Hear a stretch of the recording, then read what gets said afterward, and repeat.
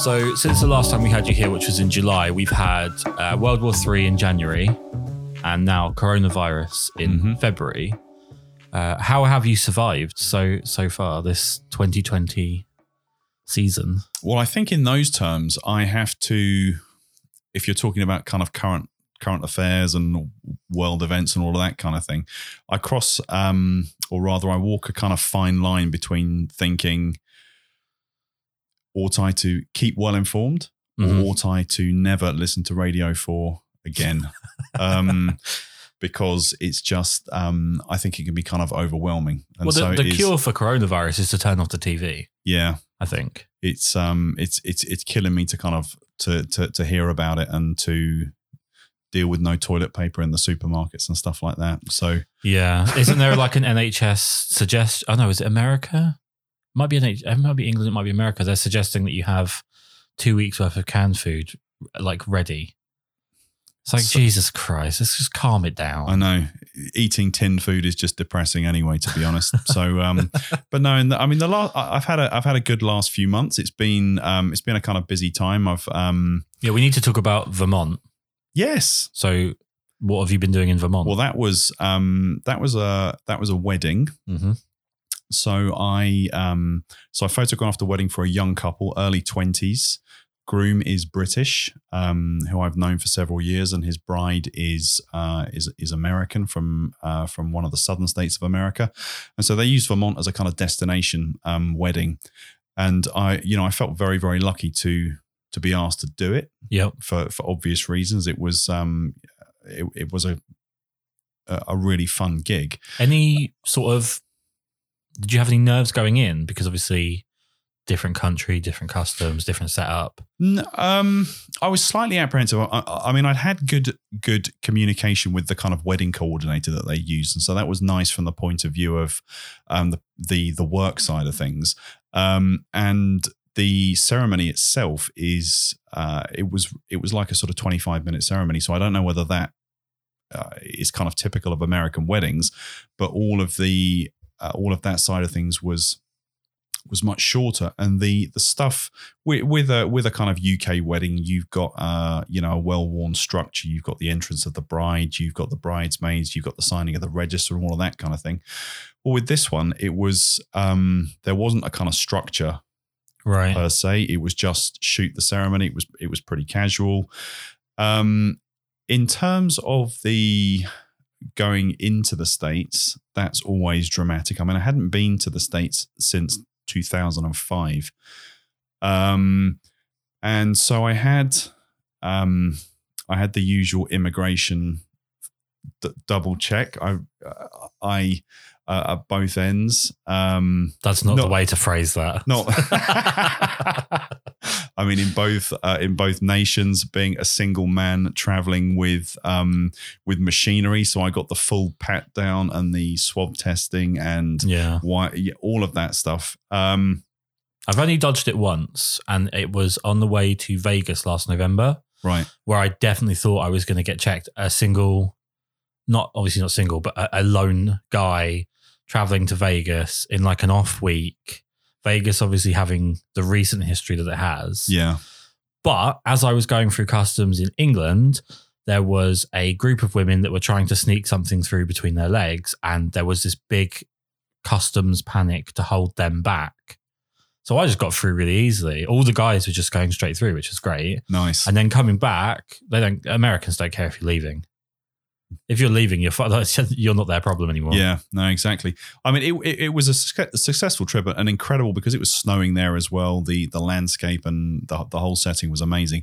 But I had a really interesting personal thing happen there, and it was when I was at school. I went to school in a town where there was a huge American Air Force base, and I had a friend whose dad was in the Air Force who was stationed in the UK for, I think it must have been 4 or 5 years, and so he came to my school for 4 of those years, and then when he was 13, he returned to the US, and I never kind of heard from him again, and that was fine. And a year or two ago, I found him on Facebook, and we kind of reestablished contact. And he, he'd had a kind of interesting career in the US Coast Guard and now runs his own kind of car business and that sort of thing. And I knew that he was I couldn't remember where in the US he was based, but I thought it was the kind of Massachusetts, New Hampshire kind of area. And so when I knew that I was doing this wedding, I told him the town where I was going to be working for a few days. And he said, "Oh my goodness, that's the town where I work." Oh, wow. And so that was an incredible coincidence. And so I saw him, we had a really nice lunch and we worked out that it was 32 years since the last time we'd seen each other. And do you know how terrifying that is? I'm 31. Yeah.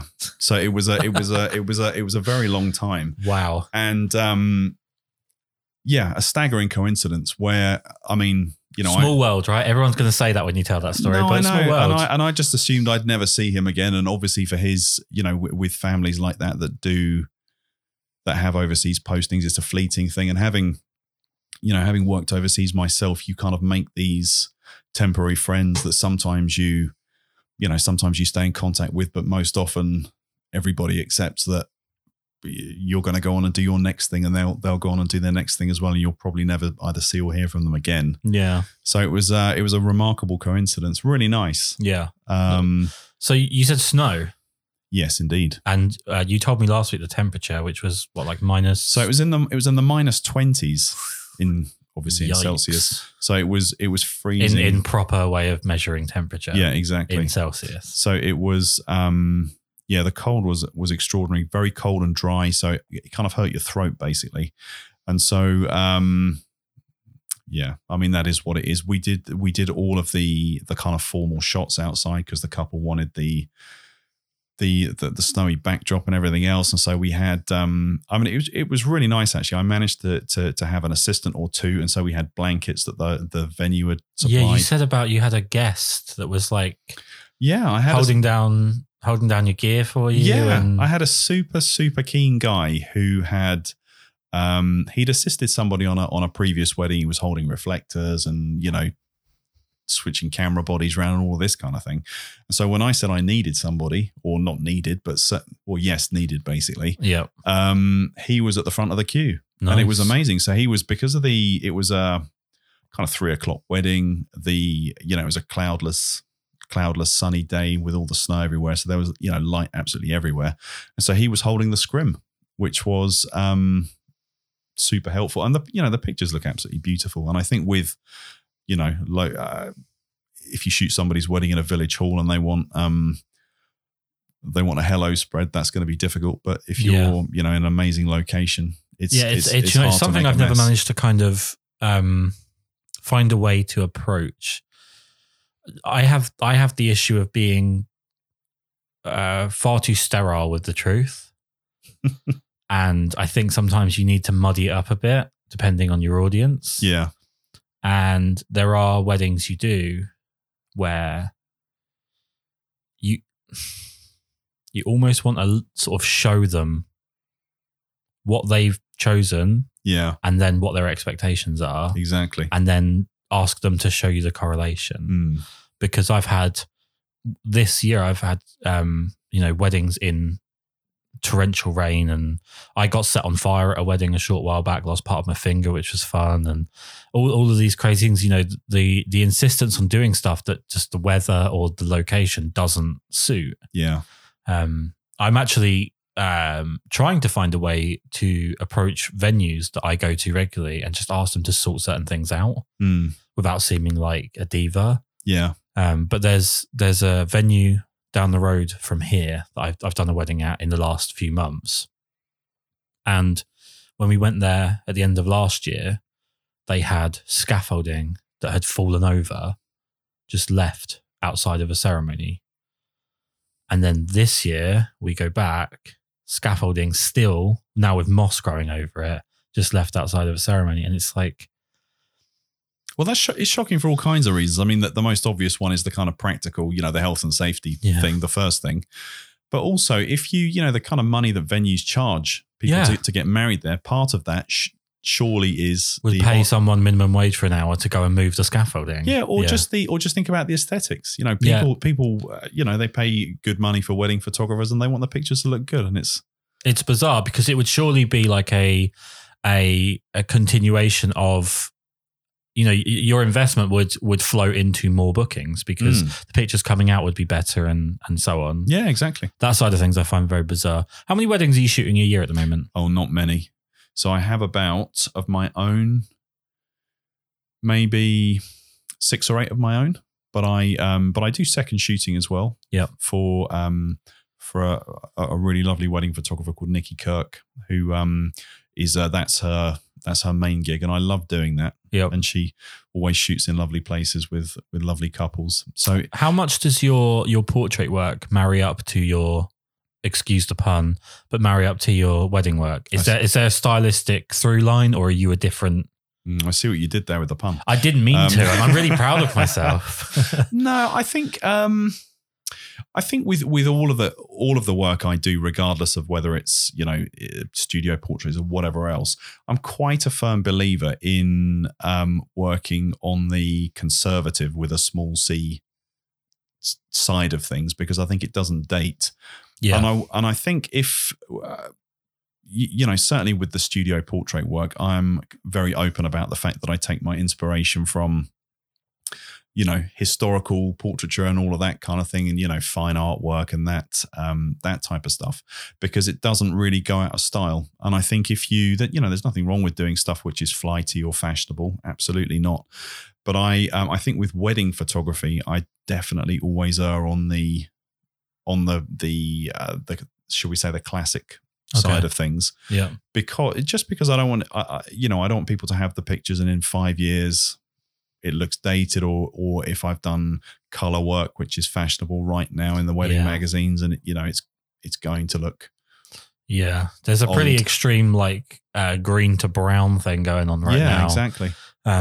Which I think in about 5-6 years it's going to be a lot of conversations of, well, that's just what looked good at the time, dear. Yeah, exactly. I mean, while we're talking about fashions in kind of color grading, and we're heading down the super nerdy route, my absolute favorite way of wedding color grading or wedding photography is people that shoot medium format film on Fuji 400H and really overexpose it. So that's a thing, I think, especially in America, where sunny Californian weddings, it looks lovely like that, and I'm sure that is a fad as well. But I really love that. Well, it's a long-lasting fad if it's coming off the back of overexposed film. Yeah. But yeah, I think that's also geographically relevant where it's being done, because I think if you're in Chiswick, you're probably not going to get the same light quality as maybe you're getting in California for 300 days of the year. No, exactly. But that's my. If I had the option of about how all my wedding pictures would look, it would be like 2 stops overexposed. Do you have the urge at all to shoot film? Yeah, well, I do shoot some film, but only as a hobby, really. I mean, I've got a Mamiya C33, which I'm just using to shoot for fun, and a Canon A1, and I've got 1 or 2 other Canon film SLRs, but I mean nothing for work really. I mean, I've never shot film in the studio, which is kind of embarrassing. It's kind of surprising because it feels like it would be perfect for it. Yeah. But we do have to talk about something, because the last time you were on, you talked about your 5D Mark III and your 5D Classic. Obviously, the last couple of podcasts I've had, especially the previous one to this, I moaned quite incessantly about my wife forcing me to switch for the second time in 6 months from Fuji now over to Sony. You've switched. Yeah. So do you want to take me through what you've done? Yeah. So I've switched quite significantly actually to a Fuji medium format camera. So a GFX 50S. And I've kind of paired that with an X Pro 1 as my kind of fun camera, which I'm just using as like an iPhone substitute, really. And so the reason I got the GFX is, I mean, there are 2 reasons basically. The practical reason is that my lovely old mum died a couple of years ago, and I inherited a little bit of money, and so I used the money to buy the camera effectively. And I think if I hadn't have had a little bit of spare going. It's not something probably that I would have saved to buy, because I don't even know. It's the kind of device. I have no idea whether it will earn its keep at all. I mean, there's absolutely no question about the way the photos look. I mean, the photos look absolutely jaw-dropping. But I think with certainly with clients, I don't know who can tell the difference or not. But it certainly moved the work along a lot without having to kind of do anything. I mean, the difference in the way the pictures look is phenomenal. I mean, I'm not a massive gear head. You can do great work with pretty much anything. And I still love shooting with the 5D Classic. It's still an amazing camera. But with the GFX, it's when I was on my way here, I knew you'd ask me about it, and I knew I'd have to try and find some kind of intelligent way to articulate what the difference is. Yeah. And I think it's the most obvious thing is the way that it reproduces color, which is I don't even know whether I'd say it was more lifelike or not. I don't even know whether that's relevant or even a thing. I don't know whether it's more lifelike. It's certainly better subjectively. Yep. I can look at two things, and I did. The way that I first became aware of this camera was that I had one on a kind of short loan, and I shot some images of somebody with it, and some other images in the same set with the 5D Mark III. And if you put the two side by side, the difference is night and day in terms of the most obvious thing is obviously the resolution. You can zoom in for miles and miles and miles, but the way that people's skin looks, the way that fabric drapes, the way and again, I may well be into the realms of like fairy tale or just utter subjectivity, but the way that light looks overall, it all seems, I don't even know how you describe the difference, because on the one hand you'll have people saying, oh well, light is light and so on, which of course it definitely is. But well, paint is paint, but I think in different formats, there's a bit of a difference between buying like Wilkinson's home brand wall paint and then getting an oil paint that's really been crafted.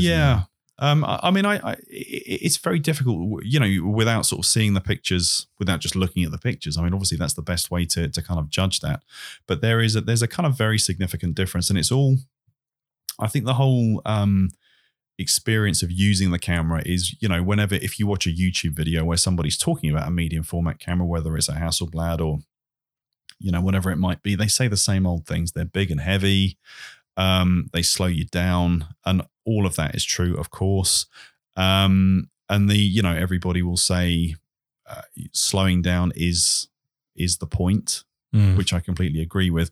And it does change the way you work. I mean, I've never been an overshooter anyway. When I get the pictures that I want, I don't shoot another 50 just to be sure. And with the GFX, everything about it is slow. The autofocus is slow. I don't think by other medium format standards it's particularly slow. It's probably about the same, I would say. But even when the shutter clicks, when you press the button, it feels slower. It's almost, obviously the shutter is moving at the speed that it moves at, but it kind of feels, clunk, click. Yeah. That type of thing. Just the whole thing is slow, and you do kind of think, I'm slowing down. I'm thinking about the picture that I'm taking. I'm making sure that the compositional elements in the photo are right, and all of that kind of good stuff. It slows you down for a good reason. All of the kind of, I was going to say not negative, but things like, the enormous file sizes do, they slow the computer down. My storage is hitting the buffers big time. Yeah. With it, with the kind of studio portrait shoots that I do, if I take like 200 shots, it's like 20 gigs or something of raw files. It's insane where it would have been 5 gigs. Yeah. On the 5D Mark III or something. But it's it's a stunning camera. I wouldn't dare shoot a wedding on it or anything, obviously. Right. Just because of the slowness. I think so. Yeah. I mean, if I'd certainly shoot portraits on it, but it's You go for the first kiss and dung. Yeah, exactly. And the the bridal prep and stuff like that. But I've only had it for 2 or 3 months. It is definitely Fuji's least inconspicuous camera. Yeah, it's a monster. Very there. Yeah, it's very ugly as well. And I do like the way things look. Not enough for, I wouldn't buy a camera just because it looked nice, but it's definitely a kind of plus point. Yeah. And with this one, it's kind of utilitarian. It looks like it's 20 years old. Yeah. And it's got a bit of a Soviet thing going on. Yeah, and I can dig that because it wears its ugliness kind of on its sleeve. Yeah, well, yeah. I mean, obviously, I used it for a short while, and I found I liked a few things. I really liked on the battery grip, like the shutter button isn't on the sort of if you tilt the camera, it's not on the top. There's almost like a little recess for the shutter button to sit in. I really liked that because it did feel like as I turned it the first time, I was like, Christ, that's going to be a stretch. But it's not. It's tucked in really nicely. Viewfinder's really nice. It's got near identical setup to other Fuji's more recent ones. So menu system, because I've already used it, was really straightforward. And I really like the operation of it. I do think it's a camera that you're not going to pick up because of how it looks at you on the table. No. It's one that you're going to pick up because you're excited about the files that are going to come out of it. Yeah. And it does. I mean, the first shoot that I did with it was a test shoot with a professional model, and literally the first frame that I took with it was absolutely breathtaking. I could not believe. I mean, it was like a vintage kind of pin-up type shoot with a 50s like a satin 50s ball dress. So everything in the shoot had been very carefully set up. It wasn't, it had been done properly because I wanted to see, what this thing could do. And when the first picture came through to the computer, I was absolutely astonished, I think is probably the best way to put it. And it's, I feel sort of moderately embarrassed talking in these terms because I've, always had some pride in the fact that I don't get a thing for gear. Yeah. I like, if something produces good work or if it can help me produce good work, that's fine. But it's slightly different with this because it is. Do you think what I noticed when I watched you shoot with that is you don't see this very often, and I know the feeling, but I don't see it very often, but it did seem like you really lean in on it. You really, like when you're shooting, you really are enjoying every photo that you're taking. It didn't feel like you would take a picture and look at the back of the camera like you would check the oven to see if the thing that's in it is done. Yeah. You were really looking at the back of the camera. You were really looking at the tethering. But you were really looking at what you were doing. Like you really felt like every shot was important. Yeah, I think that's true. I mean, part of it, to be honest with you, is the novelty of like, oh my goodness, how ridiculous does this file look? Yeah. And so there's part of that. Yeah. I mean, it's all part of slowing down, I think, and just checking. I mean, I check carefully anyway so that I don't overshoot.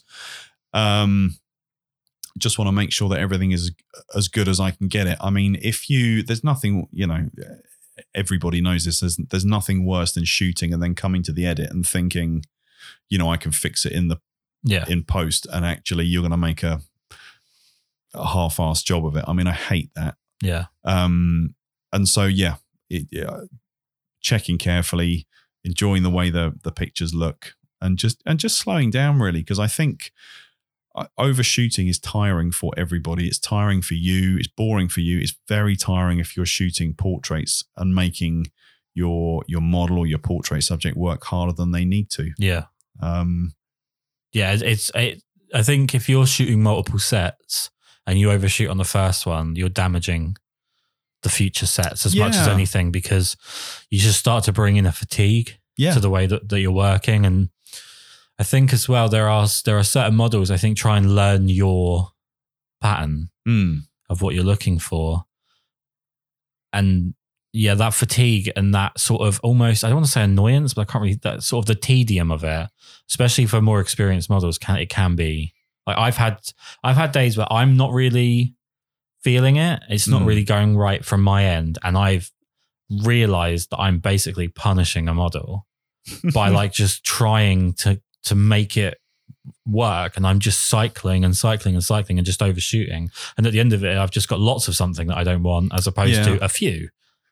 I think that, I mean, I think what you said is very true, and it's a kind of good side point to that is one thing that I try to do in shoots. I don't always do it, but if I think about it, it's actually taking stock of what you've got in a set and thinking, if it's not going okay, what do I need to do, to make it okay? Is it a technical problem? Is it a problem with the lights? Is it or some other aspect of the shoot? But it's just, I think it's easy to kind of take the pictures in the session and hope it's going to be okay when you get to the edit or, whatever it might be. And then, if you can think and take stock and, just work out what's happening, that's good. And I think if I get to work with an assistant at times, and if you've got somebody, as well as checking the stuff like, is it consistently in focus and all of that, all the basic stuff, but somebody who whose eye you can trust, who can let you know, just be a second pair of eyes in that sort of high pressure. No, I don't know whether you call it a shoot high pressurized situation. Well, I think you can get a bit tunnel vision where you're. I mean, if you're focusing on like, I've had it in the past. We had the Sony A7R III. And previous to that, I had the 5DS, which were both very high megapixel, and you can get very caught up in what the resolution is doing and how much you're getting out of the resolution, and be almost, as a photographer, almost a little bit too blinded to just focus on that. And there will be little things throughout the photo that, with a slight change of like hand position, I know we talked about that last time ad nauseum, but like slight changes to the posing, or even just like a slight distraction within the image, having that second set of eyes. I often, because I don't shoot with an assistant, because I'm terribly bad at dealing with people, I often actually just get the model or the actor or whoever to kind of look through and see what they think, and just hear from someone who's not normally on that side of a camera. Yeah. One thing that I've picked up talking about, second pairs of eyes, if for some of the shoots that I do, or if it's a job, if you have hair and makeup artists that you work with, they are tremendous. Great eye for detail. Yeah. They're like human macro lenses. Yeah, exactly. Yeah. And it's, obviously when they're on set and you're shooting, a lot of what they're doing is making sure hairs aren't out of place, or if they're, if there are clothing labels or that, that type of thing. But very often they, if you ask for their advice, on the way the shoot's looking, on the way the set's progressing, they give great advice.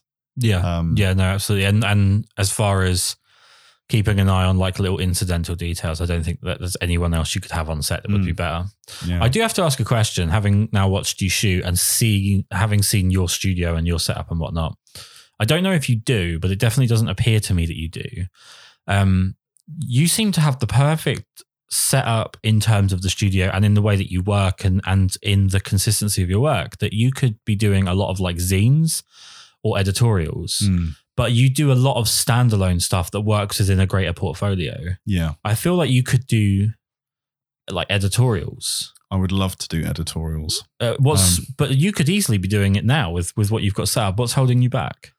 Well, that's a good question. Not to sound like your dad or anything. Well, it's, to be perfectly honest with you and to be completely practical, do it in the kind of job sense. I mean, shooting editorials is basically a very, very low paid. It's the highest creativity in photography, probably with the worst financial outcome. Yep. Given that it's, you have to do it in teams. And, I would like to do more of that kind of thing. And if anybody, from magazine work magazine work does not come along. You have to go and get it, of course. Yeah. But no, I would certainly love to do that. And it definitely is on my kind of radar to get on with that. I'm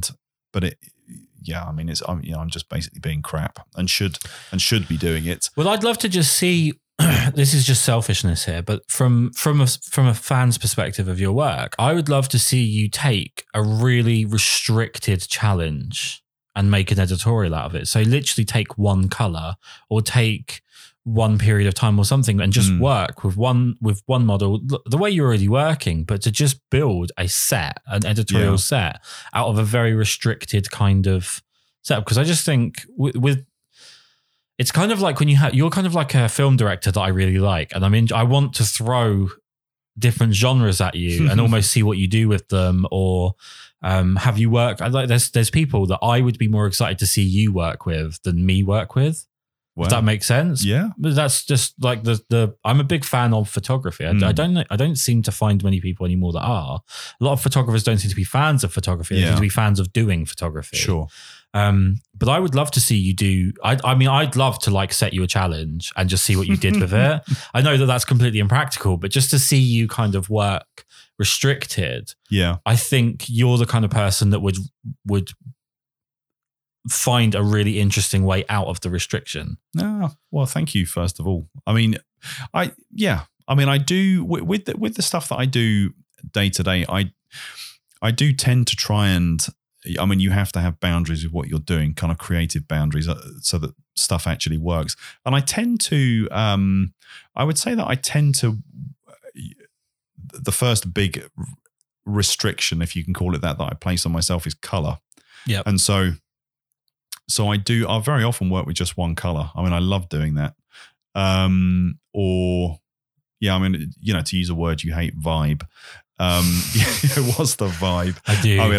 I know one thing I noticed. So to bury the lead, I attended one of your workshops last week. In case anyone doesn't know that, there's a blog on my website, kriskarl.com/blog, where I talk about that experience. But yeah, you brought up the word vibe, I think a record number of times. It felt like just to punish me. Yeah. It was heinous is the word I would use. The word vibe absolutely grates me. No, that's fair enough. I don't use it that often. I could tell, because what you were doing every time you wanted to use the word, you would pause and then look at me and then say it. So it was like you wanted to see how much it was damaging me as you did it. Because I'm an idiot, basically. No, it was funny, and it definitely broke up some of the flow of the day. But sorry, you were saying like the color or the vibe or well, I think it is color, to be honest. One thing that I'm doing a lot is shooting white on white. Now, not if I can say venture style white on white. I don't want to slag off anybody that's doing anything, but just not the picture that you get in the frame already when you buy a frame from Asda. Yeah, not that kind of white on white. And just, it seems to work well for absolutely everybody. It's a you can layer different kind of whites and creams and that type of thing. And I don't know, it's subjectively, personally something that I enjoy, but also, single hue dominance, as somebody coined the phrase. I love just having one main color in the photos. And I don't know whether that's something I would always love, or whether people, whether it comes across as being slightly boring or unimaginative, but it's kind of minimalism that you have your boundary, and I guess whether people like that or not is another question. But I love to do that. Well, from a photographic point of view, I think that the quickest way to improve and to sort of fine tune something is just massive restriction. If you just there are very obvious patterns I see from teaching workshops, from watching other photographers work, that the more gear that is brought along, generally the less direction there is for that person. They've got no sense of really what direction they want to go in, or, it's like change a lens, something magic will happen. And it just doesn't work that way. I think you said you've only got one lens for the Fuji? Yeah, I can only afford one lens for it, to be honest. Let's just pretend it was it was a creative decision. Creative choice, yeah. But I think that helps. I think if you learn that lens, if you learn the character of a lens, you can get absolutely every drop out of it. Yeah. I had my first real camera was the 5D Mark II, and I went on a used website and bought 135mm L. That's a great lens. Did not come off my camera. In fact, it's in the cupboard over there. It's like barely held together. It fell down. It's fallen down a mountain. It fell down a hill in Richmond. It's been underwater. It's been beaten to death. But I know everything you can do with that lens. I know exactly how far away I have to stand to get a headshot that I like, the exact way that I like it. I know how to get that sort of 3/4 crop that I really like at what shooting height. I know when I can push the aperture a little bit more and how that's going to work. I know the spherical aberration. I know where the chromatic, like I know that lens better than I know myself.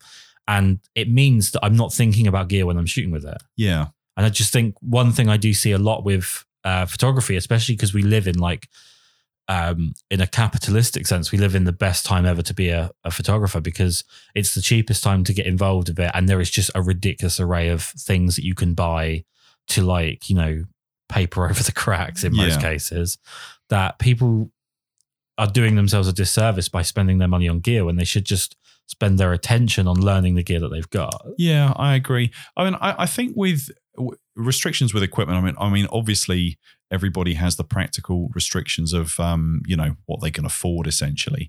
But I think in my case, certainly with the studio photography, even before I got the GFX system, and I was shooting with the 5D Mark III, I got a few lenses for the Canon system, but the one that was on there all the time is a 50mm lens, and that's partly because of the size of my studio. So I like to shoot full length almost as a kind of default, and I have to, not be lazy and shoot other crops as well as full length. But because my studio is so small, 50 is the longest focal length I can have on there and still fit a full length portrait in. Yep. So being purely practical, but you do learn the quirks of a lens and the sweet spot and all of that kind of thing. And so I think with many of the kind of historical greats in photography, they shot with really really simple equipment, one body, one lens. Yeah. All kinds of people, Cartier-Bresson, Richard Avedon, all kinds of like legends were shooting on equipment which by modern standards is, very straightforward indeed. Yeah. And it's not, it's not about the gear. I know you know this already, and I know everybody listening to it knows this already. I think it's it's the one thing I would say with that it's not about the gear thing is that there are people that absolutely think it's about the gear that will say it's not about the gear. Yeah. Okay. There's a significant portion of people that I've met that will downplay what they think, or they'll downplay their importance of gear, but it's not true. Yeah. And one thing I will say is when I switched to Fuji back last year, I went to a couple of Facebook groups, a couple of Instagram hashtags to follow to just see what work was being produced by it. Because I think that's one of the ways you can learn tricks with the gear. Sure. And how did one thing with the Fuji is the 16mm 1.4 is easily the best lens they've got. And it's damn close to being a macro lens. It's got such a near focusing distance.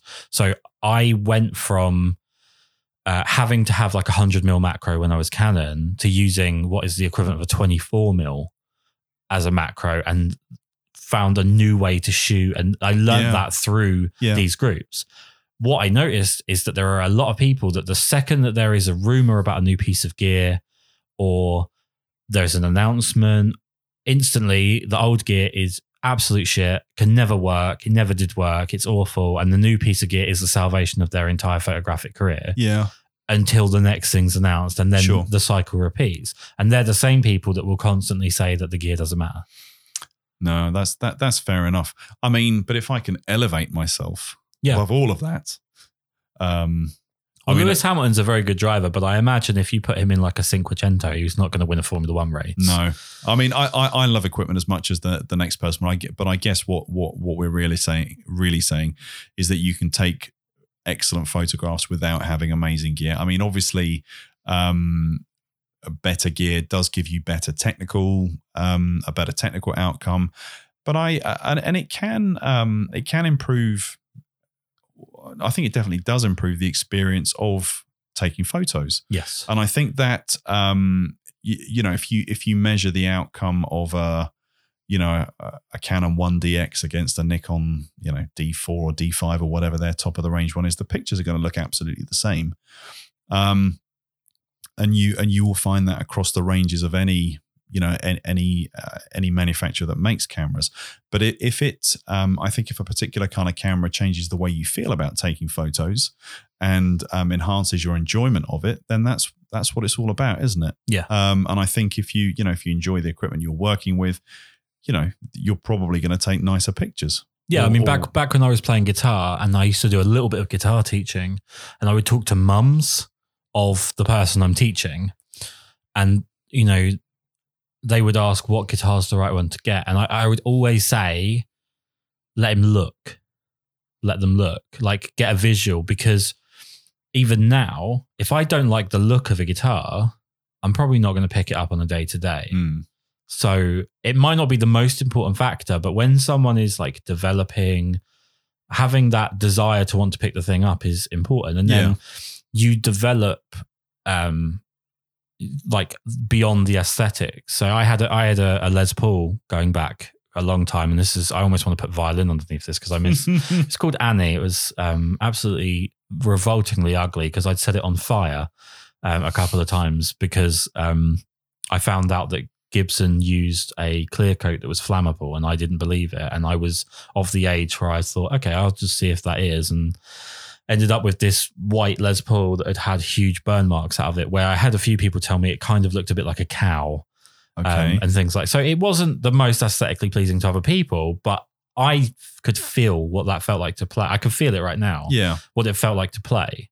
So every time it had that thing where every time I saw it, I wanted to pick it up and play it. Yeah. And that improves you. So there is something to like the aesthetic and the superficial part of any piece of equipment. I think especially for men, because men are more techie. Yeah. Generally, and women generally, I know I'm going to get fucking hate mail for this, but generally are better with people. Men are more about things. I think that's why generally like gadget shops are just full of guys looking to waste some of their paycheck on something. It's always good to have a reason to want to pick the thing up. Yeah. Whatever it is. Yeah, of course. With regard to sort of saying that the camera doesn't matter, I think one of the things I would say about you is that I found you when you were working with the 5D Mark III, I would assume, and the 5D Classic. And I wouldn't have known from which any photo that I was a fan of was taken. So obviously the fact that you've switched cameras, that's not going to be the thing that's going to draw people into you.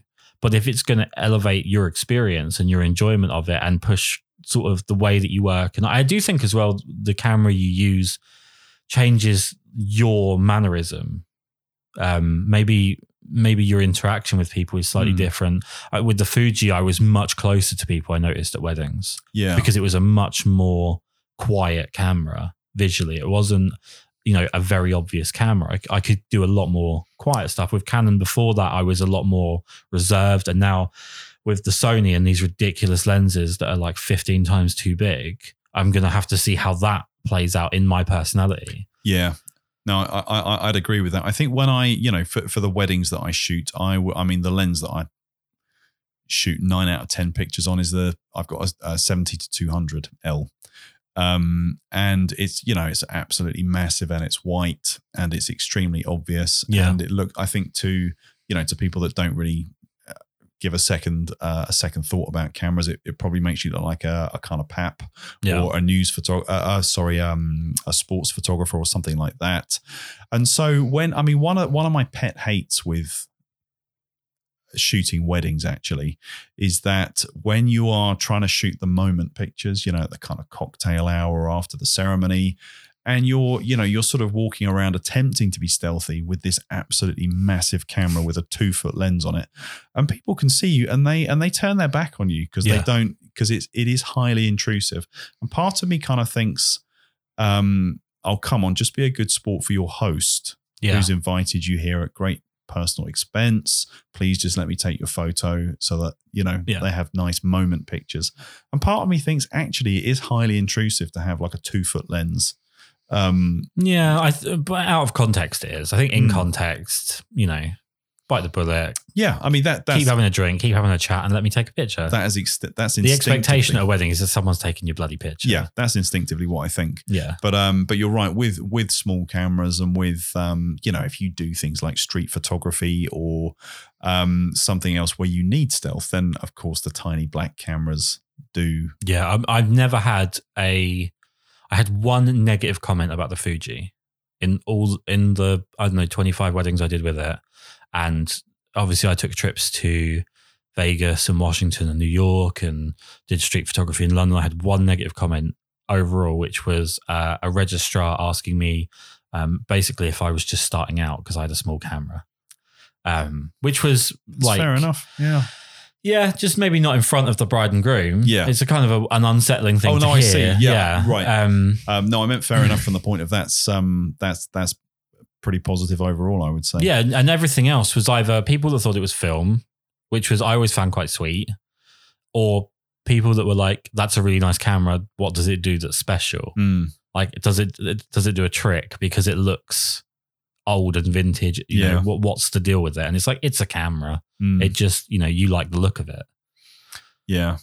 The look of those cameras is quite seductive, though, I have to say. Yeah, absolutely. Now, with the little X Pro one that I sold a 1DS Mark II, so an absolute monster of a camera that I'd had as a kind of a sort of backup body for weddings and that kind of thing. And it wasn't, it was hardly getting any use. I mean, they're great cameras. They do their job and they're fine. But anybody that knows those cameras knows that they're built like a tank. They weigh about, 2 kilos with a lens on. It's mental. And it's not a kind of fun thing to use. So anyway, I got rid of it and I bought an X Pro one with the money. And it's like with an X Pro one, it's kind of, it just feels kind of cool because it looks so nice. The ergonomics of the machine itself are great. And just, I'm fully aware that having kind of come on and said, "Oh, I'm not a kind of gear person. All I've done is talk about gear." Well, it's my fault. It's my fault. It's for definite. But it is. I mean, you did come here though with the fear that I was going to make you talk about gear. Yeah. So I've got in your head, I think. Yeah. But with the X Pro one, it's just like shooting. It feels like a little rangefinder. It's like, it's fun. It's kind of aesthetically pleasing. It's, it's all black and whatever technical shortcomings the cameras have, you can kind of put up with that because there's something else. Yeah. There's the vibe, which is, eye roll. The kind of aesthetic reasons, the kind of soft reason, if you like, it just makes the process a bit nicer. I want to actually defend my position on the word vibe. I want to explain it.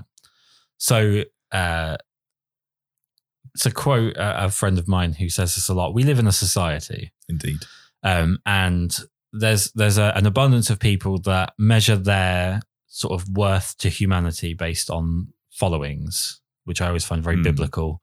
And okay, that's, if that's what you're into, then that's fine. The one thing I find funny about the word vibe and like these like positivity things in society now is that it's always the people with an abundance of strangers that are sexually attracted to them that are posting these like self referential, I am worth it. I can do, I can do, and so can you. Let's all lift each other up. And it's always just quite funny because it just feels like someone at the top of the mountain that's always referencing themselves as if they're like the downtrodden. Yeah. There's something weird about it. And the word vibe, I don't know. It goes along with that book. Do you know the book The Secret? I've heard of it, but I haven't So basically it's like I read the Cliff Notes on Buddhism, therefore I know everything about Buddhism. Okay. Way of looking at like, if you're kind to the universe will be kind to you, kind of nonsense. And that if you throw one negative scenario that involves children, all of a sudden the book makes no sense. Okay. And I actually, funnily enough, a few years ago, I did a little bit of retouching on the side for people doing portraiture, and I was tragically bad at it, but people wanted to pay me. I don't look a gift horse in the mouth. And there was one guy who would frequently send me images. I would edit them, and then it would be an absolute nightmare to get money out of him. Now, he couldn't have the images until I had the money, but to be honest with you, the images were of no use to me. So I would spend ages chasing him and chasing him and chasing him. And then this one time he said to me, have you ever read the book, The Secret? And I was like, no.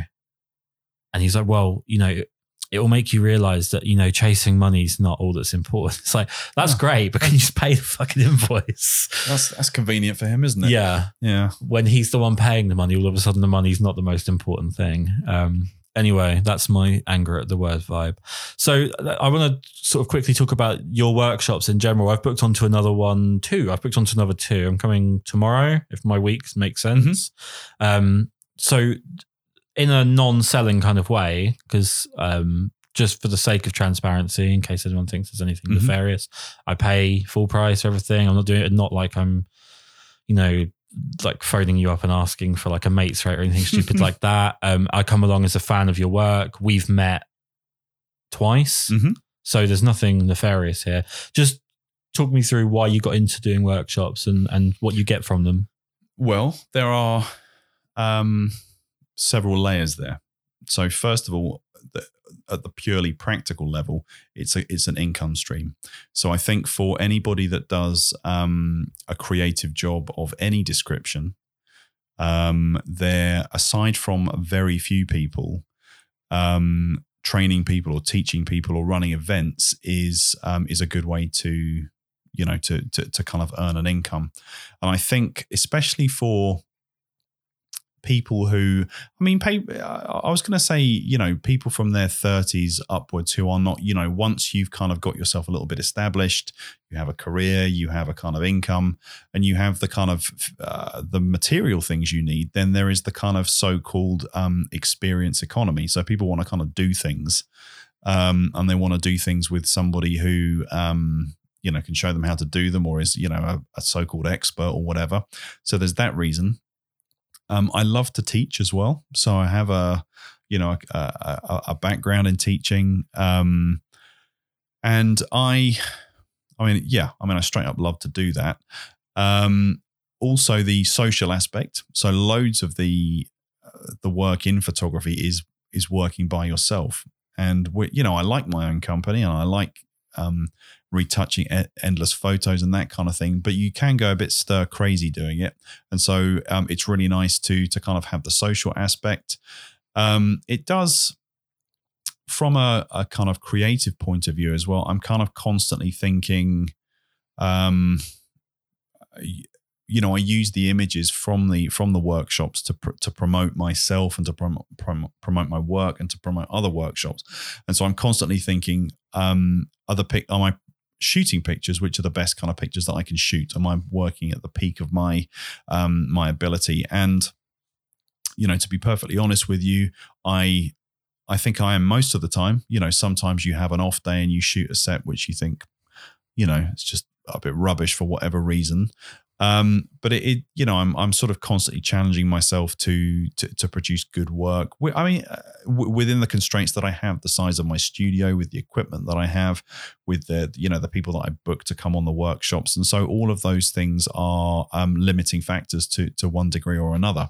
There was actually one thing that I was, I never mean to sound condescending, and I promise you I don't mean to sound, but in my head I think I sound condescending when I say this. There was one thing I was massively impressed with, on top of just enjoying the workshop overall, but there was a set we did. I think we did 4 or 5 sets off the top of my head, I can't remember. And there was a set, I think it's the second to last, where you weren't entirely satisfied. And you were like tweaking and tweaking and tweaking. And you were, you really, what I was impressed by was I've seen online tutorials, and I've seen, I'm a big fan of what used to be RGG Edu, which I think is now Pro Edu. Yeah. And there are definitely some of their videos where you can tell the guy is just like, fuck it, that'll do. Yeah. And you did not at any point give the impression that you were like, that'll do. That gets us past the line. You were like really tweaking minor things that I think a lot of people would look past, which at a workshop is quite admirable, because there's every opportunity, I think, and I've definitely seen the opportunity when I've done workshops, and I've been moaned at by some attendees because I'm trying to pick apart what I want. Yeah. Where you could just say that'll do, it's only a workshop, but you were really like making sure that it was a set that you would want to shoot and exactly how you wanted it. No, well, firstly, thank you. I appreciate that. And I think in that vein, I mean, I don't want to shoot pictures that I don't really like. I don't want to shoot pictures that I think I'm going to have to spend a huge amount of time fixing afterwards. And I think if you can get 90% of the way in the camera, then that's really good as well. And I think from the point of view of people who come to workshops who want to see how how a professional photographer works, that is, if you're shooting for a client, you need to get it right. And so there's tons of preparation work and tweaking. And if you've got a team on set, then obviously somebody else can carry some of the load with that. Mm-hmm. But it's just, without sounding like I'm a complete perfectionist or control freak, neither of which No, I'd say you were thorough, and it's just rare to see thorough. We are very much in an age of kind of that'll do. Like if you look at just outside of photography, just consumerism in general, we're very that'll do. We buy, clothing now that's so cheaply made, and places like Primark or wherever, that it can be falling to pieces before you get it home. But because it's so cheap, we're fine with it because that'll do. Yeah. And I think, food wise, I mean, going back to my history working in a kitchen and especially like early years of my early teen years all the way up to about 20 years old, when I was obsessed with sort of food and what people were happy to consume, and it always astounded me. Yeah. I think that's gotten worse. I think people have just got such a that'll do attitude. And I'm not like talking down, because I'm pretty bad at the moment for consuming utter shite. Me too. But it's very refreshing, and it's something that makes you feel like I felt like my money was really worth it, because it felt like the shot mattered to you.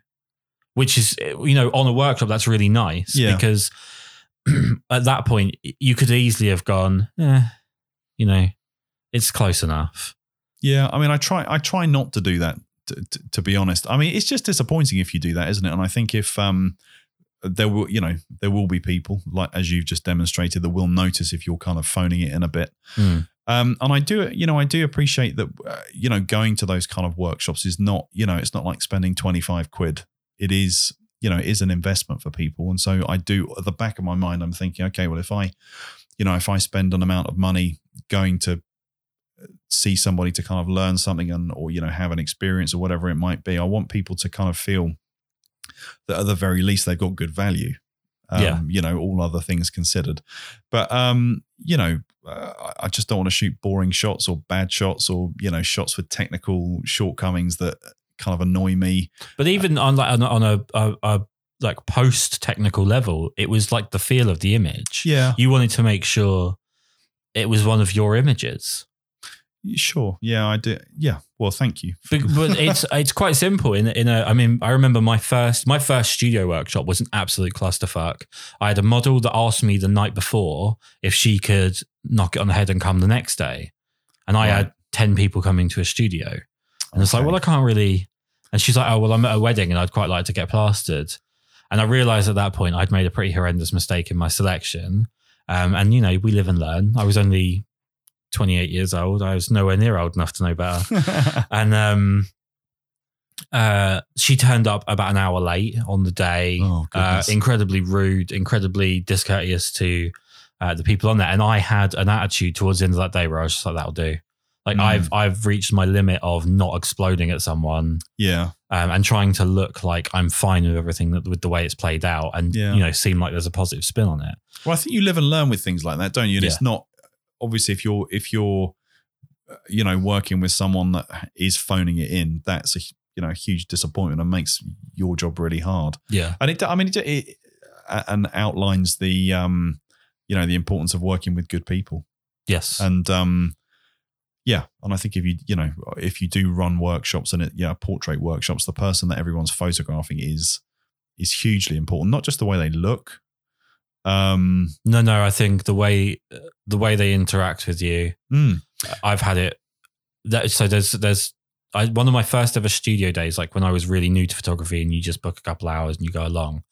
There was a model who was called Sammy. I'm going to go that far. I'm almost tempted to go the full distance, but I'll say Sammy.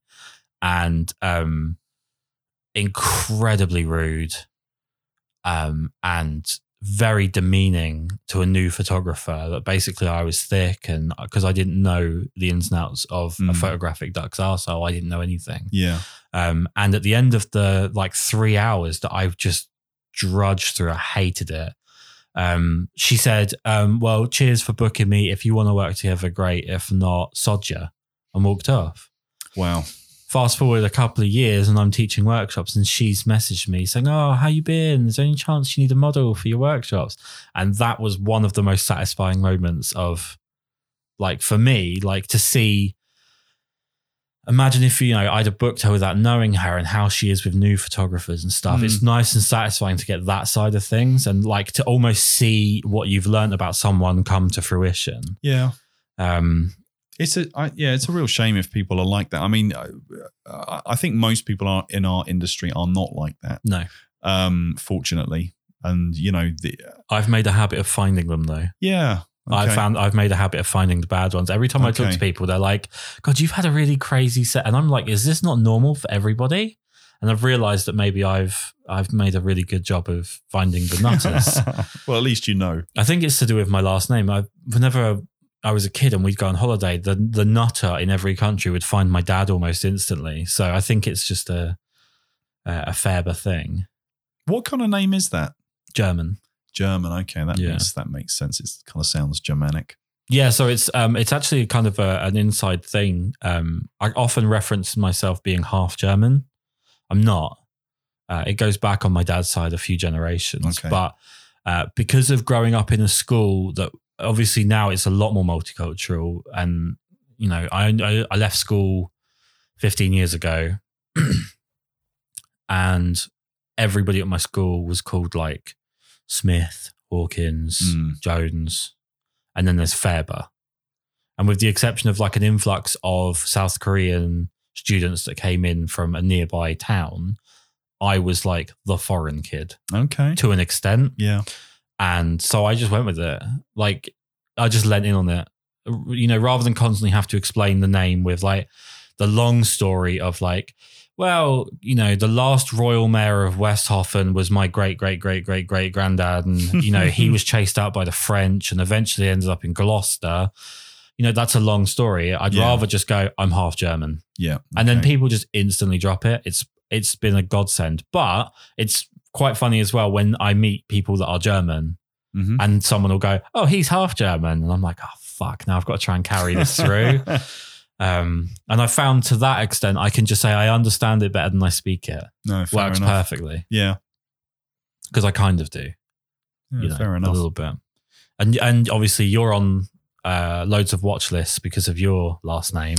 Yeah. So this is something I found out officially when I was in the States a couple of weeks ago, which was, I love this story so much. For many years. And basically since I became an adult, which is a long time ago, most times when I've traveled out of the UK, I've been subject to air quotes, extra random security checking. And so that's something that I've just kind of accepted. And, there was a period in my life when I was traveling in and out of the Middle East quite a bit, or transiting through the Middle East en route to other places. And because of my Egyptian surname, which is Shoukry, because I don't know, I wasn't really quite sure. It almost sounds like it should be sugar. Is it like sugar? No, it's derived from shukran, which is the Arabic word for thank you. Okay. So okay. And I sort of wondered why this happened, and I thought, I don't think I look especially Middle Eastern, and so maybe it was the fact that my name doesn't necessarily marry with my appearance. or whatever. I thought there may have been. You weren't like clutching a briefcase while sweating as you went through. Exactly. And then when I was traveling to the States, I had that same experience. Go off to a little side room, get checked at the gate, have all my equipment swabbed, and so on and so on. And so this time they stamped my boarding pass with a big red thumb saying checked, a thumbs up kind of thing. I was like, fine, okay. And I photographed the boarding pass to show my wife. Ha ha, they've given it a big red thumbs up now. And then a few days ago, I Googled why does this happen? Why? And it's not just me. Both my brothers have the same treatment. And so I found, there are loads of articles about this, and it's no kind of big secret, but I was reading something on The Independent. And if you travel to the United States, and I think I'm correct in saying this, there is a certain FBI watch list for flying. I've forgotten what the name is, but on your boarding pass, they stamp 4 S's. And I can't remember what the 4 S's stand for, but it's only super, super, super suspicious. Yes, super, super, super suspicious. That's me. That's higher than just super, super suspicious. Exactly. And it's the US is the only country that makes a change to the boarding passes to indicate your presence on this watch list. Right. And so I went back to my photo on my phone that I'd sent my wife because of the red thumbs up, and there it was in the corner, 4 S's. And that explains it. So probably forever, every time I travel, especially to America, I'll be air quotes randomly checked. Yeah. And I don't know. It's just mental, isn't it? I'd rather people were over secure in the airport than under secure, of course. Absolutely. But it does, it always seems to be lone traveling men or brown men or, not. I believe that there was a real strong xenophobic / sort of Islamophobic element to it, which I'm not saying I can understand, but obviously given events over the last 20 years, it's not hard to find why someone would think that way. Sure. If you're being honest with yourself, not necessarily agreeing with the idea, but you can see where the idea germinated from. I believe that was really strong until I started flying with my wife, and she never gets stopped. She's actually half Iraqi. She never gets stopped. One time there was a very rude comment from a what do they call them in America? The customs checking people. Oh, the TSA towards her as we went through in San Francisco, but no stopping or anything. Just a really rude comment. But I got stopped getting off of a plane in Toronto, and this incredibly muscly, like almost completely hairless, which was terrifying because he did look like a really muscly alien fella come over, and he's like halted me. He said halt, which I feel like is a pretty strong word. Halt is different to stop. Yeah. And he asked me what I expected to find in Canada. And I panicked and said mooses. And I saw the look of, oh, he's a fucking idiot, come over his face and let me go. But my wife is just beyond, waving at me like, hi, we're in Canada. And I was thinking, out of the two of us, how did you come to the conclusion with me? Like, surely if this idea of this stereotype that TSAs and other customs officers have, how did you end up with me and not her? And then I had the really bad incident going to Finland where I made the mistake of getting annoyed with customs. Always a mistake. They took forever to let me through, checking my camera bag, checking me, took an absolute age. And in the end, I said, come on, who's going to bomb Finland? And that was not a smart thing to say. No. But I am completely free of prostate cancer. Well, that's good to know. Which is a good check. Yeah. But yeah, no, I don't know. I find it very weird. I mean, like, I don't look at you and instantly think, yeah, hijacker. I look at you and think, English guy. Yeah. Like, just a random guy with camera. Yeah, I think what it is, I mean, I don't even know. Like, how would I get into the mind of a security expert. But I think if you're a family man, if you're with your wife and kids, or what, I suppose there's more riding on the safety of the journey. Yeah, I exactly. see. I don't think like you're very clever with this. I mean, stuff. I don't know. You're very shifty. Well, you got this all planned out. One thing I want to sort of push towards the ending on is you referenced earlier your masterclass.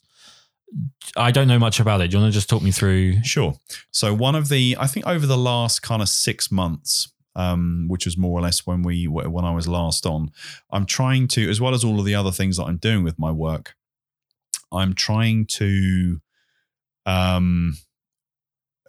produce more content. I don't know whether I like the word content, but you know what I mean. So it's up there with vibe. Yeah. So to produce online videos and, other stuff that people they can watch and enjoy. And I'm trying to get my YouTube moving a bit more. But I spent the whole of the month of October producing a kind of online masterclass, cinematic and dramatic portraits. And so I had to kind of think of a title for it that, firstly would attract people and try and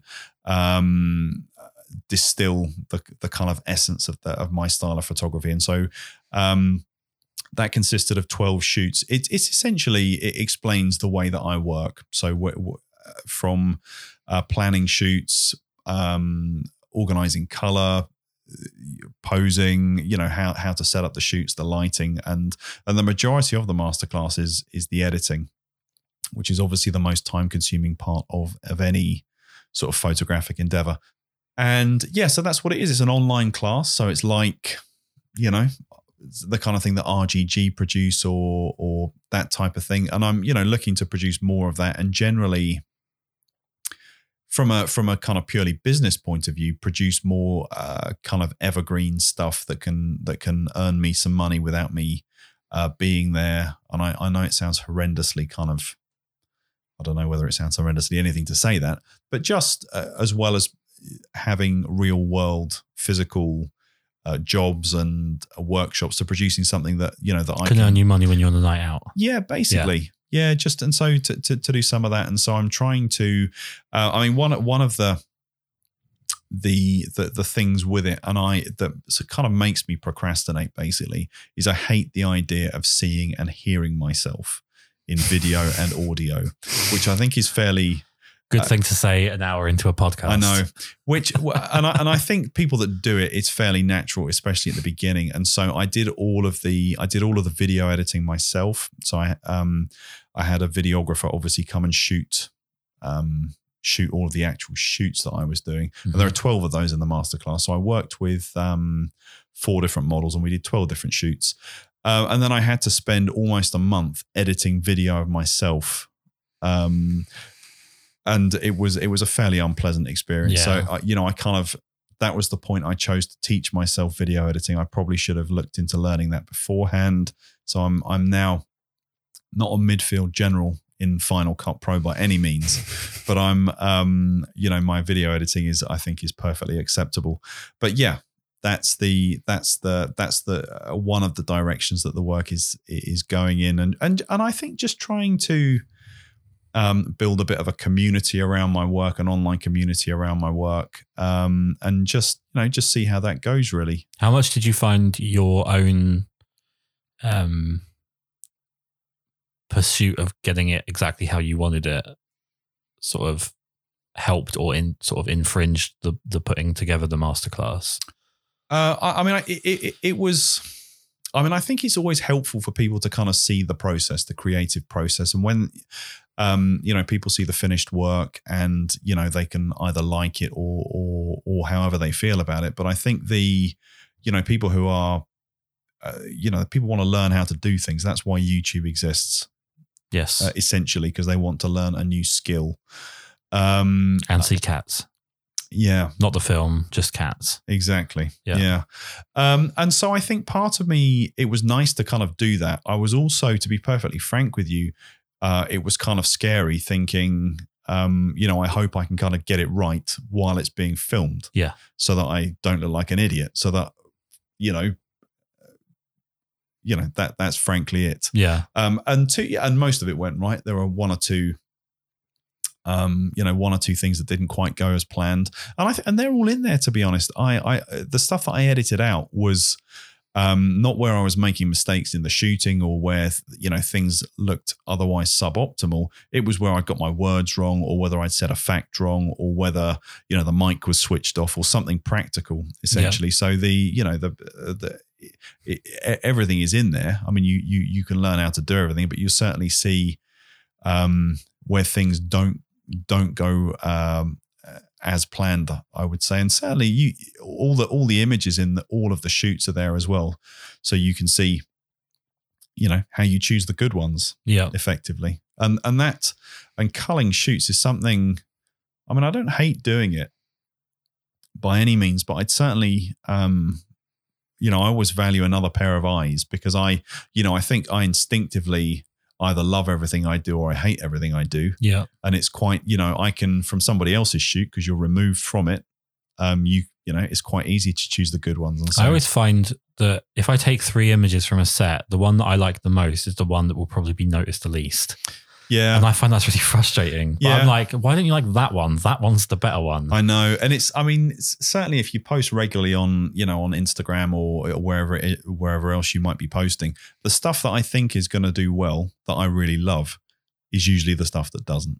Yeah. And it's, that's... Instagram's really particular though, because there's like things beyond how you view the photo that actually make something more popular. Like, certain crops just don't lend themselves to the format, and certain sort of not so much crops, but sort of orientations of the shot can be quite, like with your work. One of the things that's, I think, really impressive with your work that probably doesn't lend itself well to Instagram is just the attention to the small details in the shot, which when you're looking at a thumbnail size thing on a phone, you're not able to appreciate all of those details. Yeah, no, you're absolutely right with that. And I think because I do shoot full length as a default, one thing that I've started doing, I mean, I've been a little bit sporadic with my Instagram over the last few weeks. Yeah, you need to hurry up and update it. I need to see some stuff. I know. To get my... Not to be demanding. To get my dog on there or something. But hey. I put my dog on my Instagram. That's fair. But she is very cute, so it's fine. No, one thing that I've started doing is having a sequence of shots. So having the full length shot in there, but the kind of headline shot is usually a crop. Yes. So that so head and shoulders, or 3/4 length, or more detail, basically. Yeah. Well, I think that's one of the things I meant, referring back to the editorial, or like the zine reference I made earlier, was that it would be really cool for you to have the way that you design a set. So, for example, I'm trying to remember exactly. There was a set that had the red stripes on the left side, camera left. Yeah. So with that set with Nikki, I'd love to see you set something like that up and then shoot sort of full length, 3/4, half, head and shoulders, and then something in the beauty range as an editorial almost, to sort of have that scene in detail run through, and even do a couple of changes of the model styling, but without the change to the set. Yeah. Things like that. I know that's enough. Not to try and tell you how to do what you do, because what you do is immense and I'm nowhere near the level, but just something that I'd love to see. Like I'd be really fascinated to see. And I think it's something you could do within the framework of what you're already doing on like a test shoot. Yeah. And I don't think anyone would not benefit from it. Sure. Especially me, because I'd get to see it. Yeah. So where can people find your masterclass? So the masterclass is, so I sell that on my EnglishPhotoworks.com website, which is the one, it's my consumer facing website, the one that sells the workshops and the software and that type of thing. And the beautiful images. Yeah. So it's EnglishPhotoworks.com/masterclass. Lovely. Hopefully. And it's downloadable. Yeah, so you become like a member. So you essentially subscribe to the website and you get access to the page where all of the videos and the downloads and so on are. And it's actually a really nice system. So it's handled by a company called MemberSpace, and what they do is so I pay them to put up a paywall, effectively, to one page on the website, or as many pages as I want, to be honest. So I pay a monthly fee for that, and it means that people can. So if you join a site like, like RGG or Creative Live or something like that, I mean, obviously my site is not as expansive as those other ones, but it means that you can have it. You have a membership to the cinematic portraits area, and all of the stuff that goes with that, and that's how it works. And I've kind of held off with downloading all of the stuff on there, the videos. I'm still a bit sort of scared of piracy. So at the moment, it's you have to go onto the site to access the training. I mean, some of the stuff is downloadable, the Photoshop actions and the image files and that type of thing, but all of the video content is streaming. Yeah, I think it's probably a good idea to kind of give yourself that buffer. I remember a while back I made a series of videos on editing, and I sold them at workshops. So it wasn't something I was particularly advertising online. And then I saw myself on YouTube. And I was like, well, that didn't take very long. No. But I don't know. I don't see the benefit myself to doing that, but people like to pirate stuff. They do. So I'm booked on another workshop in May. You've got, I think it's 4th of April, you've got Poppy. And you've got 2 with Mishka in May. Yep. And 1 with Zoe. If I'm actually really good at remembering stuff. You are. Yeah, Zoe's one is in May as well. Yeah, so I would absolutely, from my own point of view, implore people that are that have taste and like your work to immediately get on your website and look at booking something, because I think it's incredibly worthwhile. And if you can't get to the workshop because you're either lazy or not local, which is crazy. Yeah, just go for the masterclass then. I definitely recommend it. And I'm actually speaking from very, very good experience. Shall we finish this with the story about the Fuji? Which story? My story with the Fuji. Yeah, are you going to tell it or shall I? I think I'll just run through it really quickly. I don't think it's a lot funnier to me than I think anybody else. But you were incredibly kind to offer me the use of your new medium format Fuji for a few sets over the course of the workshop. And I was very, very obliging. I made sure I had my own card because I didn't want to put you out at all. And I enjoyed very much the use of the camera, only to come home and find no images on my card. And I can't quite work out where I've gone wrong, but I have no images. So I still have yet to sample these amazing images. Yeah, well, we'll try again tomorrow and just double I'm definitely going to shoot every set with my camera and then maybe with, yeah. No, that's one of those annoying. I think you might have like a Kris mode set up where like when you lend it out, it just like it like adds a little block. We'll have to double check tomorrow. But yeah, that's massively annoying. Do you know what? It got me through the drive home. So after we did the workshop, I went and sold pretty much the rest of my Fuji stuff to a photographer that was meeting me near you because he was from Gloucester. So it was a handy meeting point. And I was knackered. I just wanted to get home. And it's about an hour and a half, depending on traffic. And I was just like, I don't care. I got some cool stuff to edit and I get to look at these Fuji files. It'll be really interesting. And then like I got terrible now.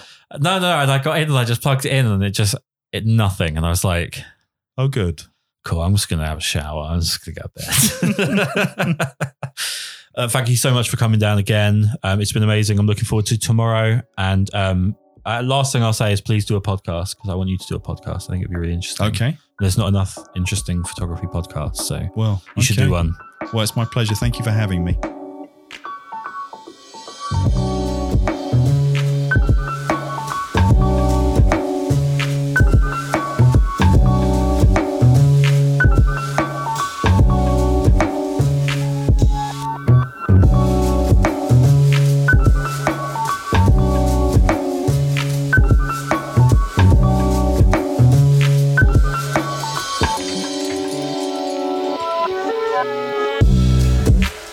Bye.